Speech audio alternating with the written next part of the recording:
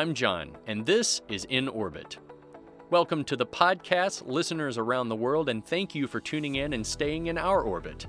I'm excited to be your host for this episode. I'm flying solo this week as Lubna's out on holiday, but a big shout out to Lubna. I hope you're enjoying that time, my friend.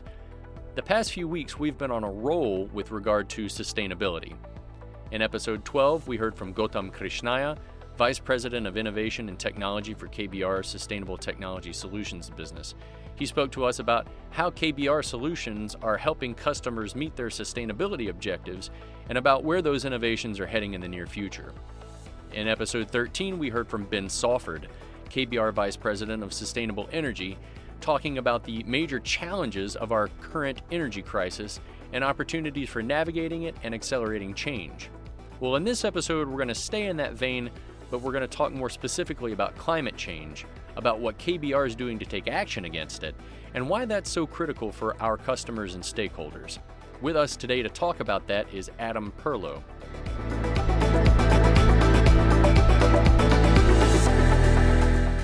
Hello, everyone. I'm John Arnold again. This is the In Orbit podcast. Thanks again for choosing to listen to us. As you heard in the open, we're talking today about climate change, but more specifically about what KBR is doing to take action against it. With us to talk about that is Adam Perlow. Adam is Principal Strategy and Commercial Consultant for Sustainable Solutions within KBR's Infrastructure Services Australia business, and he is the KBR Net Zero Project Lead. Welcome, Adam. Thanks, John. Well, I suppose we should dive right in. This might be ground that people are familiar with, but for the sake of argument that a lot of people aren't aware of what greenhouse gases are and why it's critical that we as a planet reduce them, let's talk a little bit about that right up top. Yeah, no, that's a great idea, John. So essentially, greenhouse gases are gases that trap heat in the atmosphere. So they do this by absorbing photons that would otherwise have gone back out into space, essentially. So there's four main greenhouse gases that we talk about when we talk about human greenhouse gas emissions. These are like carbon dioxide, methane, nitrous oxide, and then a host of fluorinated gases, which are essentially refrigerants and other gases of this nature emitted from industrial activities. So these gases have different warming contributions depending on how they absorb light and different lifespans in the atmosphere.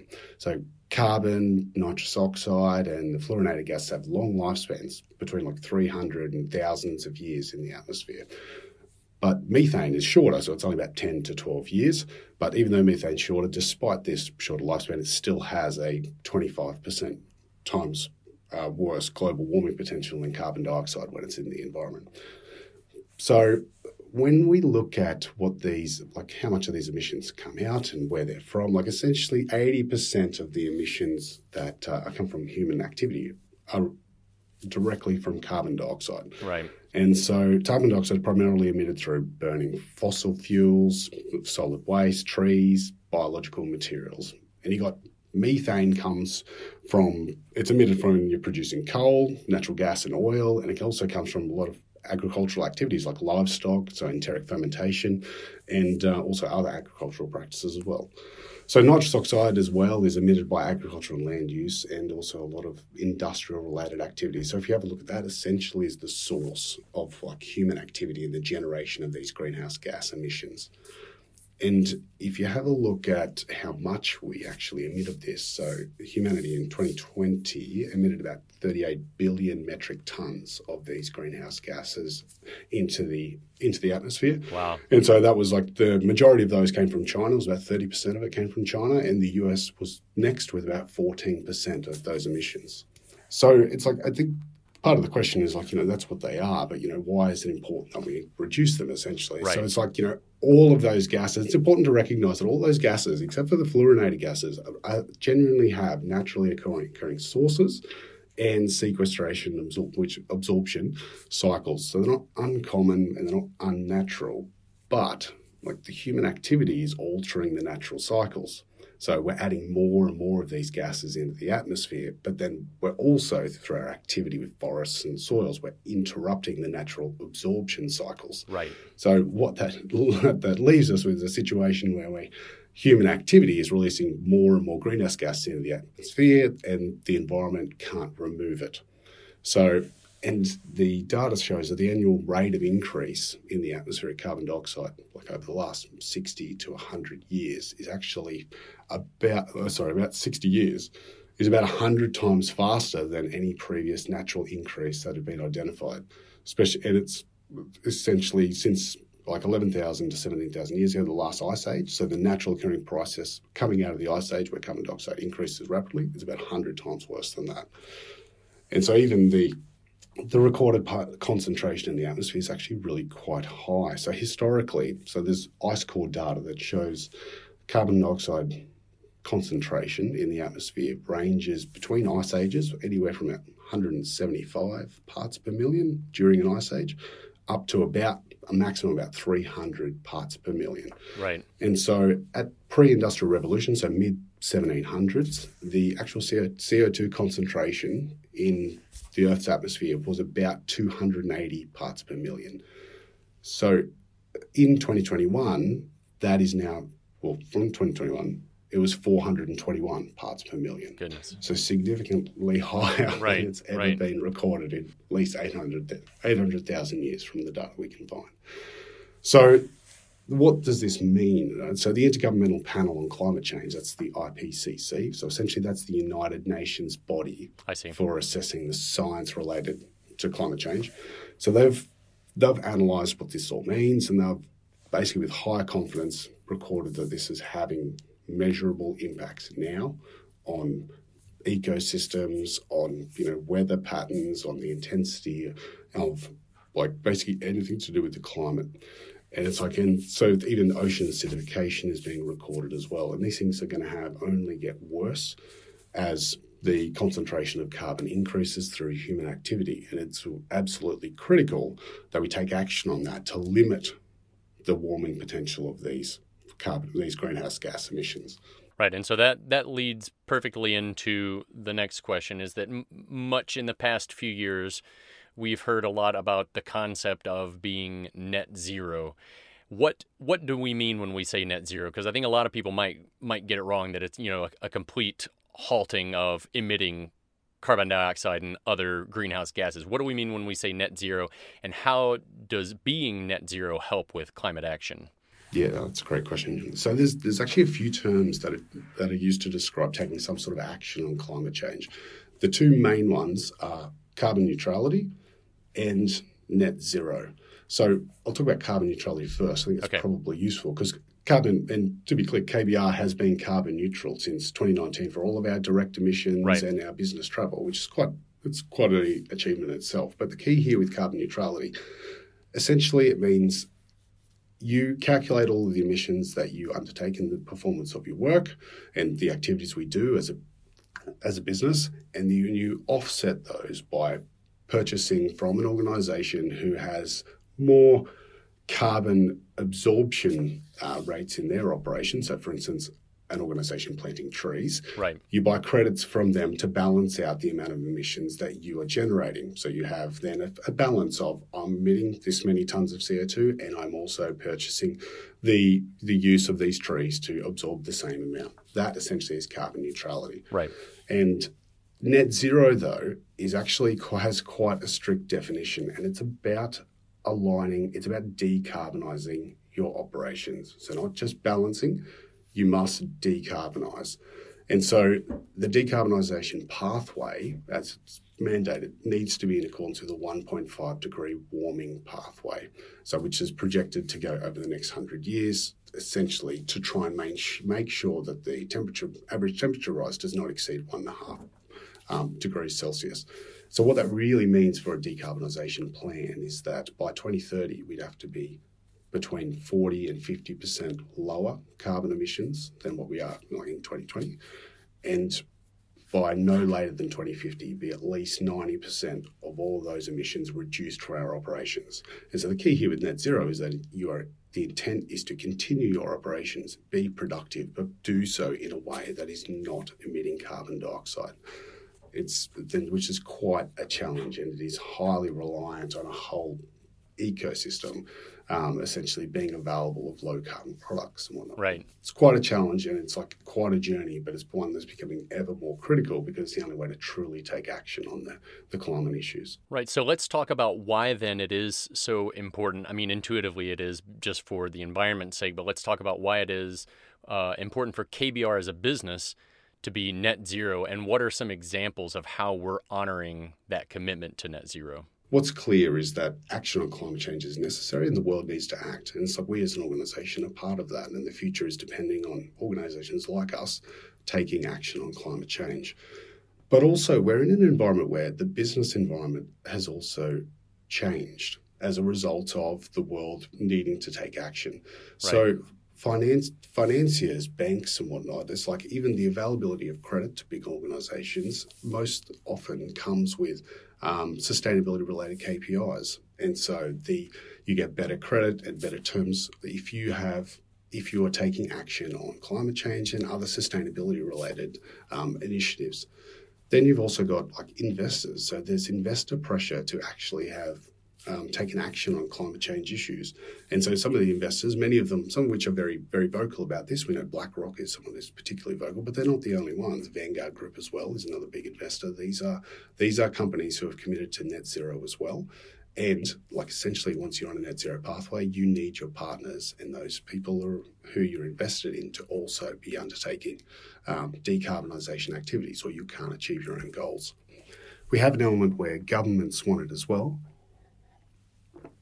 So it's been legislated in the UK that essentially decarbonisation is like critical for engaging any of the work associated with the UK government. There's also, and they have strict rules about disclosing climate-related risks and climate-related emissions.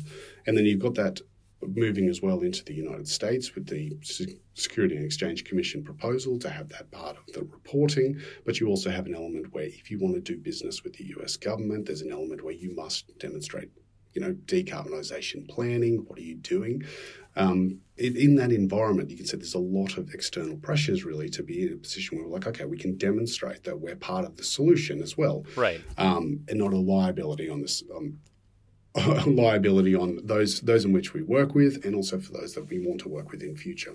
And this is what we're seeing, a competitive environment where our competitors are doing the same thing too, because everyone is in that ecosystem, essentially where it's progressing to a decarbonisation world. The real reason why it's so critical is the nature of greenhouse gas accounting, though, because there's obviously emissions that are in your direct control, and these are the things that happen at your own facilities and whatnot. But there's an element with greenhouse gas accounting, you're responsible for those in your indirect, indirect emissions, which are referred to those in your supply chain. So the carbon emissions associated with anything you've bought, so to produce that thing you've bought, and then also the carbon emissions to do that associated with anything that you've made from, the use of it.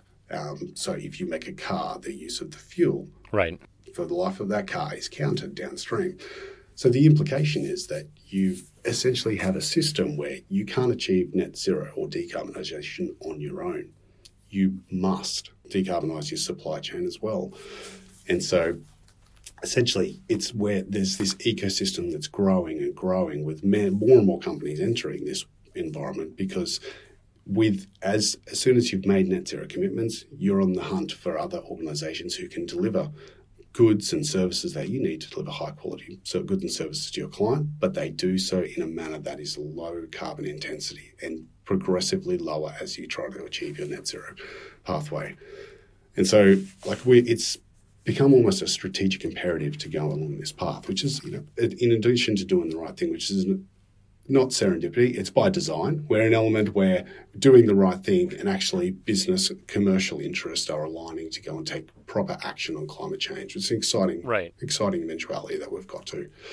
And so if we look back at KBR, so back in 2020, we made the commitment to achieve net zero. And since then, we've made further formal commitments to achieve net zero in accordance with science-based targets, which is the world standard on demonstrating that we are going to take the decarbonisation actions along that 1.5 degree pathway.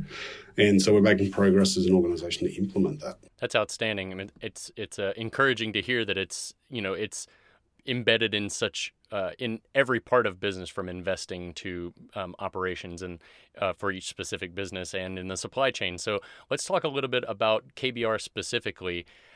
Tell us about KBR's Net Zero project. What is that, and what is its mission? What are you up to? Yeah, so the Net Zero project essentially is set up to deliver on the commitments to become net zero. So what the intention is to go and plan and execute the net zero pathway for KBR.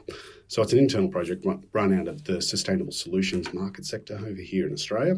So we have a team of sustainability professionals across our Australian offices that deliver the various capabilities that are needed to, transform an organisation like KBR into being net zero. And so at the moment, there's sort of three main areas of work progressing currently with the project. So we're in the front end of the project, is best to say. There's like baselining and road mapping.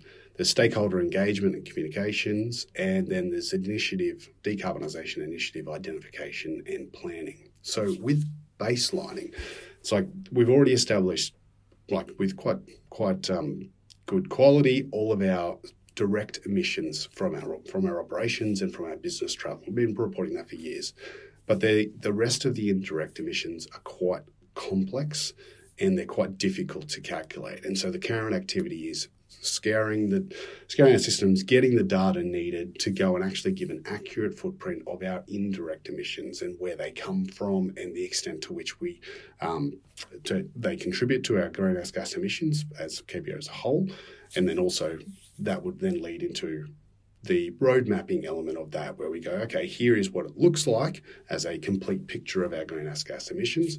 And this is the roadmap and the decarbonisation pathway we need to achieve for these different scopes of emissions to get to the point where we become net zero. So we're right in that early stages where those early stages of getting this plan together and the strategy together to actually achieve net zero, which would set us up for the near-term targets being 2030 and then the no later than 2050 requirement to be a fully net zero. So that's the first part. That's the technical part, I would say, of a project like this. But the implementation of this requires like considerable stakeholder engagement and communications. Like, we're a big organisations with tens of thousands of staff all across the world. And it's like, so what we're trying to do essentially as a project is engage with management, engage with our staff, and like bring them along the journey of what is an exciting journey, but it is a big transformative journey. It touches everything we do, from like the things we buy, the choices we make, and the reality is that we can't achieve net zero as an organisation even without changing the way employees commute to work. So it's like the way our people commute to work, the way they work, is like actually does dictate the ability to achieve this. So it's absolutely crucial that we have everyone on board this journey, and it's a part of the planning and our initial engagement activities is really making sure that we do this in a way that's going to be successful. It's a big project and we'll make sure we do it right. And then the other parts, like the third element of this is the initiative identification and planning. So there's KBR also, because we've been committed to net zero, there's been a lot of work already done across the world for decarbonisation. A lot of stuff out of the UK has been legislated for some time, and a lot of great work there, but a lot of work throughout the organisation, and even with us. The different divisions throughout the US and throughout the world are doing things already that are decarbonising. So that help decarbonise like KBR's operations. So we're looking to pull all that together in a form where that goes and forms part of our road mapping, our decarbonisation road mapping, learn from those like wins as well and what can be applied to other areas of KBR, and essentially, also then go and identify the rest of the initiatives that need to be implemented to go and give, like I said, fastest effect, essentially, to the decarbonisation activities that we need to achieve. So there's planning at the moment, lots in that planning phase, but really taking it seriously and setting us up for success on what's going to be like a massive and exciting undertaking for this organisation. It definitely sounds like it, and it's encouraging again to hear the third party help we've got in calculating what are the guidelines, what are the baselines that we need to be following, and you mentioned calculating our full greenhouse gas footprint. Where do our emissions come from, and how do we reduce them? with carbon accounting, there's 3 scopes of greenhouse gas emissions, and this is a way in which they categorise where the emissions are coming from. So scope 1, essentially these are emissions that result from the direct activities of KBR. So there's like fuel combustion at facilities, refrigerant, like leakage at our facilities, and then running our vehicles, right? So it's like the stuff that happens without our control. Scope 2 emissions is about purchased energy. So really for KBR, it's about buying electricity and the emissions associated with the electricity consumption of our offices and whatever facilities we have running. Understood. Scope 3 is more complicated, and that's the indirect emissions. And so when we have indirect emissions are things like purchased goods and services, the carbon and capital goods, the waste generated in operations, all of these kind of like distribution, transportation of goods, your business travel, employee commuting, even like down to use of sole products investment. There's a huge amount there that comes under the indirect emissions category or scope 3. Right. So when we have a look for KBR, it's like what we've identified is that the majority of our emissions are in scope 3, right? The stuff that we buy and the stuff that, the business travel is a big portion of this, employee commuting. It's the nature of us as a business. Other businesses, as you imagine, like a power station, have considerable scope 1 emissions because they're in the business of producing energy. Right. So it's like when we have a look, it's like we're expecting somewhat in the vicinity of about 1% of our emissions to be, 1 to 2% to be in scope 1, so stuff from our buildings and our vehicles. Scope 2 is probably around a bit over 10%, which is like, about energy consumption here. We're probably looking like high 80s to somewhere near 90% of our emissions are in the scope 3 area, which is frankly the hardest to abate as well, because you don't have as much direct control. But at the end of it, like you take responsibility for the emissions that are associated with activities you perform, and there is a level of control and influence you have over scope 3, and that is the real task at hand to commence to understand how to go about reducing those emissions. And we have ideas already, obviously, and started some things. But then to actually take that to a full 90% reduction, it's quite an undertaking.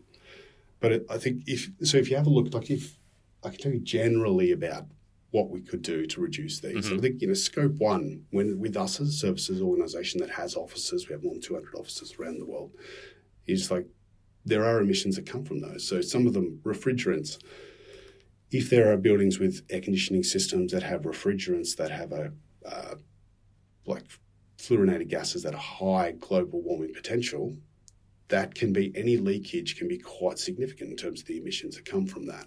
And then you also, some of the utilities of these buildings use fossil fuels like LNG for hot water systems and whatnot. And some of in our cold climates, there's district heating in around the actual buildings themselves, and there's actually building warmth, something that in Australia we don't have to deal with at all, like warming the buildings. That's right. But there are facilities that are in KBR leases that require like considerable energy to maintain. And so the key here is like there are other buildings. There's ways in which you can mitigate that by working on the buildings that you have. And then there are other buildings being built all the time that are like Green Star or other kind of, there's other sort of sustainability and decarbonisation standard measurements that buildings are getting built to that have lower footprints for scope 1 emissions. And so over time, as you imagine, you graduate towards buildings and facilities that have lower emissions. And we're already looking to do things like that in Australia as well, as we're transitioning facilities and looking at new leases. One of the key things we're doing is analysing the net zero contribution from doing so and ensuring that we maintain like progress on our pathway and continue to have wins along the way by reducing our footprint in scope 1. So scope 2, the easiest thing, it's because it's energy consumption, is buy renewable electricity. Right. So that's the easiest way to directly reduce it. Now, it needs to be in combination with energy reduction initiatives. So there is an element where we go and we already do this. So when we fit out our any new lease building, we go and use materials that are LED lighting where we can. We use recycled materials. We do things that we have lower carbon footprints in the way we go and fit out our facilities and whatnot. And there's any of those energy consumption, like energy efficiency initiatives, they help. reduce our consumption. And then also if we buy renewable energy on top of that, essentially goes a long way to just completely abating all of the Scope 2 related emissions. Yeah. And so one of the key things, we've already gone and bought renewable energy certificates, KBR has, and that's reduced our emissions by tens of thousands along in this Scope 2 and really kicked us along the net zero pathway already, which is a great initiative. So Scope 3 is where it gets quite complicated, I'm sure. Especially for us. Yeah. So for us, we buy lots of goods and services in support of the performance of the business. So the key here is that there's an element where you need to rationalise in some ways. What are you buying? Why are you buying? Understanding the carbon footprint of the services and goods and services you buy. But then also you work with our suppliers, our key suppliers, and get them on the pathway as well to decarbonisation. And essentially that means that every time we go and spend $1 for services, or we buy the goods from our key suppliers that go into our activities, that's going to be reduced. They're going to be aligned with our carbon reductions just through the activities of us continuing to operate as business as usual in some ways. So a lot of that work needs to happen in our supply chain and setting up that kind of ecosystem where our suppliers are supported as well along this path, because it's new, it's difficult. Things like business travel and employee commuting, it's about making better choices where we can. There's an element, we know that there's technology on the horizon for sustainable aviation fuels, and there's other means in which that the future will likely be that technological solutions to solve carbon emissions associated with business travel. But it's not here yet. And until it is, the only way is that you need to abate those by being more judicious with the way we fly, being more careful with the classes that we fly in as well, because the higher the class, business class emits more than premium economy, which emits more than economy by the nature of the class and the nature of the sort of the allocation of those seatings. So there's things that we need to do. And even when it comes to business travel, for instance, the hotels we stay at, it's there will be an element where decarbonising operations within these hotels, they become more attractive the lower the footprint is for the hotels we stay in, and even hire cars. What hire cars do we choose? Hybrids, batteries. There is a huge host of things that we're looking to be able to do to go and say, and progressively move along our path into decarbonisation in our operations. So there's a lot. Honestly, there's a lot in that space that we're capturing initiatives that people are already doing across the organisation, because we got a fantastic organisation of intelligent people who are actually already on board with what needs to happen and are making change already. And it's about helping that be corralled into a corporation-wide initiative, essentially, which is what this is, and make sure that we're all singing on the same sheet. And I think it'd be quite a task, but definitely something that's an exciting prospect. Yeah, it is very exciting. Well, you've mentioned it sounds like the indirect emissions are a particular challenge, a particularly large challenge. What are some of the other challenges that the Net Zero team is currently working through to make sure that our commitment to sustainability and net zero is a success? So probably the first challenge is ensuring that we capture and fully understand the detailed nature of KBR as a global business. We're huge, we do diverse things, very exciting things. Making sure that we have a complete picture of that and be able to capture the emissions appropriately is really the first step. And that it's not as much a challenge as being a difficult task, as much as it is a complicated and intensive engagement activity to make sure we get this right. And that's something we're working through now. But the big thing, and the Scope 3 emissions is one of the key areas of issue, but for data capture. But it really comes down to data capture. It's I've read it compared to financial reporting 40 years ago, where people really didn't have systems in place to go and organisations, there weren't software solutions and just systems generally to report accurately, consistently, year on year and across organisations on what carbon is emitted for different activities and whatnot. So at the moment, there's an element where we have to try and implement those kind of systems, understand, where the data is and the quality of the data. And there's an element where we use industry-based averages. So for emission factors. So as you imagine, like when it comes to generating initiatives and saying very targeted initiatives, there's an element where you need high quality data to measure the effectiveness of the implementation of those initiatives. So these are challenges and it's about planning more than anything else. It's about investing in the data capture technology and systems that we need, and then essentially being able to know what those need to be so that as we decarbonise, there is measurable improvement in what we're doing. So that's probably one of the biggest things when it comes to data, the data fidelity.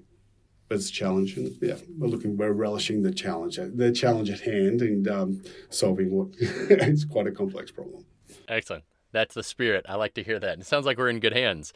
Well, I'll leave you with this question, and that is, what does the Net Zero Project have planned for the rest of 2022 and beyond? It's 2022 has already been a big year. We've made a lot of progress. There's been with the engagements from the start of this year, and I'm looking, there is a lot more on the horizon for the last 6 months, which we're already in now. So essentially what we're looking to do, we're looking to complete our Scope 3 and our complete baselines. We'll get a full picture of where our emissions are coming from. We're going to be developing our roadmap, so essentially we understand how to decarbonise and how quickly we need to act on each one of the categories of our emissions. So essentially what would be considered the plan. We'll be submitting that to the Science Based Targets Initiative to go and get that validated against the 1.5 degree pathway. And look, so that's the technical part of really what the project is doing. But there's an element of, there's going to be a lot more stakeholder engagement, organisational sort of change management pieces, and a lot of communications over the next 6 months across all levels of business to go and make sure that the implementation strategy will be effective, make sure we have the engagement we need for people to be involved and contribute, and they understand, what we're doing and why we're doing it. And so, for me, that's probably one of the most exciting parts of this as well. And we still have to do decarbonisation initiatives along the way too. So we'll still be working with the businesses to go and implement things like that. I know working internally with the Australian team to do these things as well. So it's when I look at 2022, it's been a big year already. It'll be a big year, but essentially when you look at it, it's we get the foundations right, and then 2023 will be an even more exciting year where we're really seeing the fruits of the labour pay off with decarbonisation initiatives being undertaken, which is the fun stuff. So there's lots going through to the future. Then I think that we're going to be very busy but very entertained over the next 10 years or so. Sure. Well, on behalf of all the employee base of KBR, let me thank you for the work that you and the Net Zero Project team are doing. And also, let me thank you for jumping on here on an early morning there in Queensland in Australia. Appreciate you taking your time out to come and speak with us on the podcast. And we look forward to hearing more about what the Net Zero Project has in store in the next few months. Absolute pleasure. Thanks so much, John. And that brings us to the end of the podcast. A special thanks to Adam Perlow for joining us. If you're interested in learning more about KBR's sustainability progress, you can head over to kbr.com and download our most recent sustainability reports from the past couple of years, and be on the lookout for the 2021 sustainability report, which is due out in the next few weeks. There are also numerous articles and press releases that you can access that break down how we're using sustainable technology to help our customers accomplish their business goals, while also helping stem the tide of climate change. If listening to this episode got you excited and interested in learning more about the work we do at KBR and the opportunities available to work with some truly amazing people and to work for a company that's walking the talk when it comes to sustainability, I encourage you to head over to our website and check out the careers page. If you've got an idea for a podcast episode or just want to say hello, please let us hear from you at inorbit@kbr.com. And as always, a big shout out to Emma for her production work on the show. We could not do it without you. Finally, thank you again to you, our listeners. I hope everything is safe and well in your orbit. Until next time.